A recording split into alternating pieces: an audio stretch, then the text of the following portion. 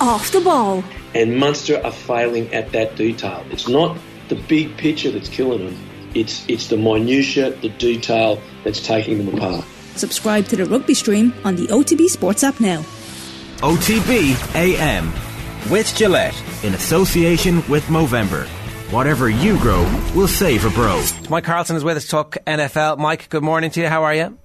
Good morning, Jer. I'm fine. How are you? Yeah, good. So the people will remember last season that the Buffalo Bills and the Kansas City Chiefs played out one of the highest scoring, and if you like scoring and high quality offensive play, one of the greatest games of all time. The revenge match was last night, and the Buffalo Bills got a measure of revenge for what happened last year. Are they now the greatest show on turf at the moment? I don't think you can really put it that way. I'm not sure there is a greatest show on turf. You go back to Thursday night, include that. Here's the halftime scores: 3-3, 10-3, 10-7, 10-9, 10-6, 14-13, 9-3, 10-7, 10-10, 21-14, 20-14. There isn't a lot of great show on turf going on this season, to be honest. And if you remember last year too, in the match last year that was basically the same as this one in week 5, Buffalo won that in Kansas City too. So they kind of proved that. I think what we're seeing is that Buffalo is probably the best balanced team in the league, which is something you said last year as well. And they managed to contrive to lose that playoff game that you were talking about to the Chiefs. And the Chiefs, even without Tyreek Hill, are still very explosive, but they're not the most explosive team. They're finding ways now to replace Hill. Marquez Valdez-Scantling had a long catch, which was important, and Juju Smith-Schuster, or J2, S2, made some plays for them as well.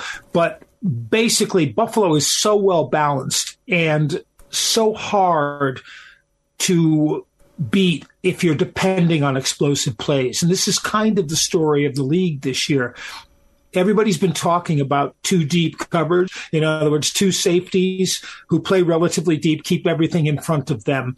And what they don't talk about is that there are very few quarterbacks who can consistently beat that kind of coverage, because the way to beat it is you have to work up the field gradually. They're going to give you the underneath.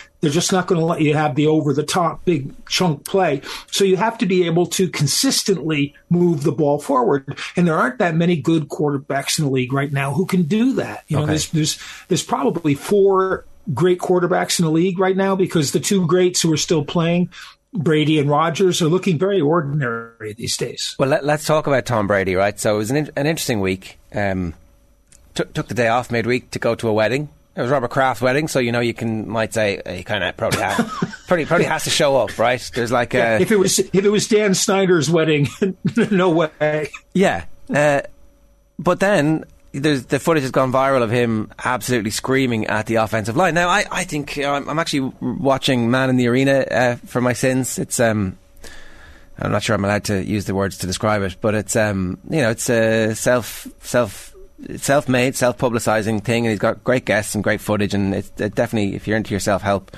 in the Tom Brady cult, it's really worth watching. Great stories, but he screams at everybody all the time. That's his shtick. It's just that it's gone viral this week. I did feel if there was just a little bit of, Tom is like got a lot going on in his life at the moment, didn't show up for training midweek, and then the lads in front of him who were supposed to protect him, they're not doing great, and they must be looking at him going, look mate, where were you?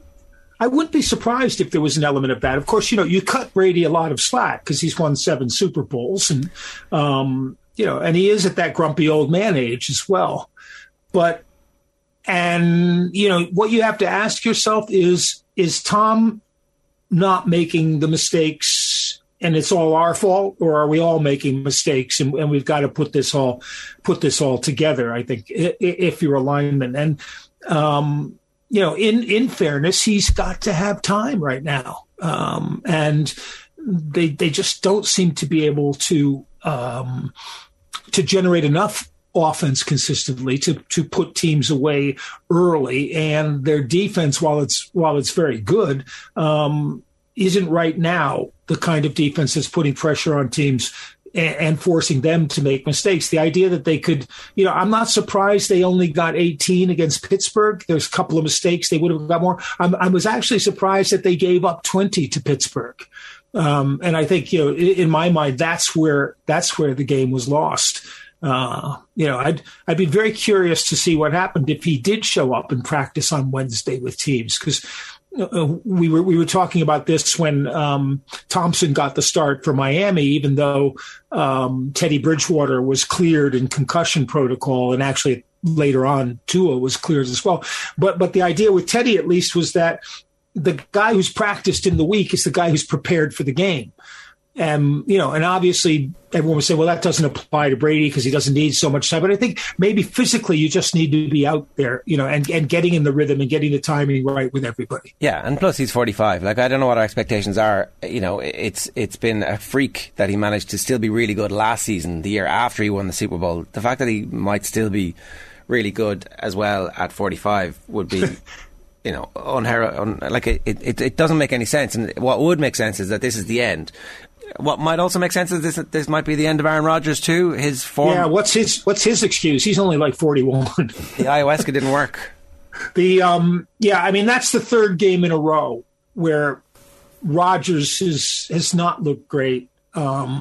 In London being the second one. They won the game against the Patriots, which they were really lucky to win against a team that was playing a rookie third-string quarterback against them. But Matt LaFleur, I think, has been out-coached 3 weeks in a row. And the same thing happened to an extent that happened in London when they went down, and you need to come out and you need to sort of reestablish yourself or not necessarily down, but the other team got back in the game. You need to eat some clock, give your defense a rest, They come out and Rodgers kind of throws these desultory long passes. And in this game, he missed twice. He underthrew and then he overthrew Romeo Doubs. And both times Doubs was in a position to be able to make a play if the ball was on the money. And, I say desultory deliberately because it really looks like he's kind of going through motions, as it were. And we know that, as much turmoil as Tom Brady's had, Rodgers has had almost as much one way or another. Relieved, Brady can't go home to Giselle. Rodgers can go to Pat McAfee on Mondays and blow off his excess tension. But I'm not sure that that's the best thing. Well, he needs somebody to tell him to cop himself on. We'll obviously talk about the New York teams as the season goes on because they're incredible stories. Even early on in the season, the knives were getting sharpened for Robert Saleh, and all of a sudden, they're meaningful contenders.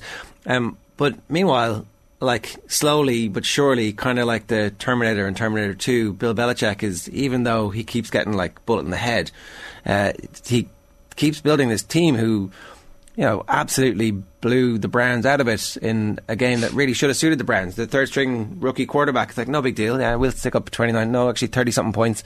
And the injured wide receiver that hasn't played a game comes out of nowhere, touches the ball 4 times, scores 2 touchdowns. You're like, all right. So maybe Bill Belichick will have the last laugh after all.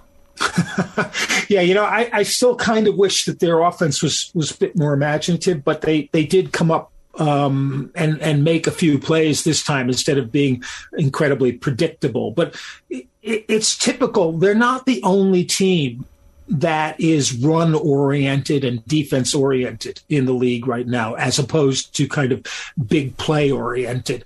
And it's kind of old-school football, but it also works against teams who are stuck in kind of too high zone defenses.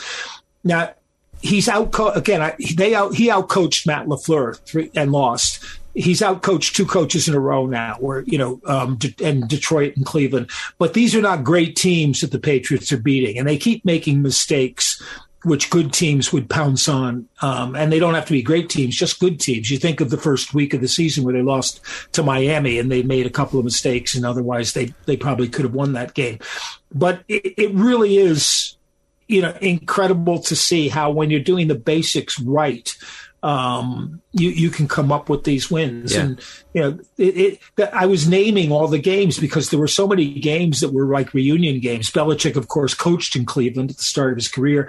The other quarterback, Jacoby Brissett, was a Patriots quarterback. So I was wondering if some one of the stats gurus had a stat for, what was Bill Belichick's record coming back to teams he used to coach against quarterbacks he drafted. Yeah, I bet you it's like there's a 0 at the end of it. Mike, we're out of time. Great to have you with us again. Thanks a million. Cheers. Okay, thanks, Jer. OTB AM with Gillette in association with Movember. Whatever you grow, we'll save a bro.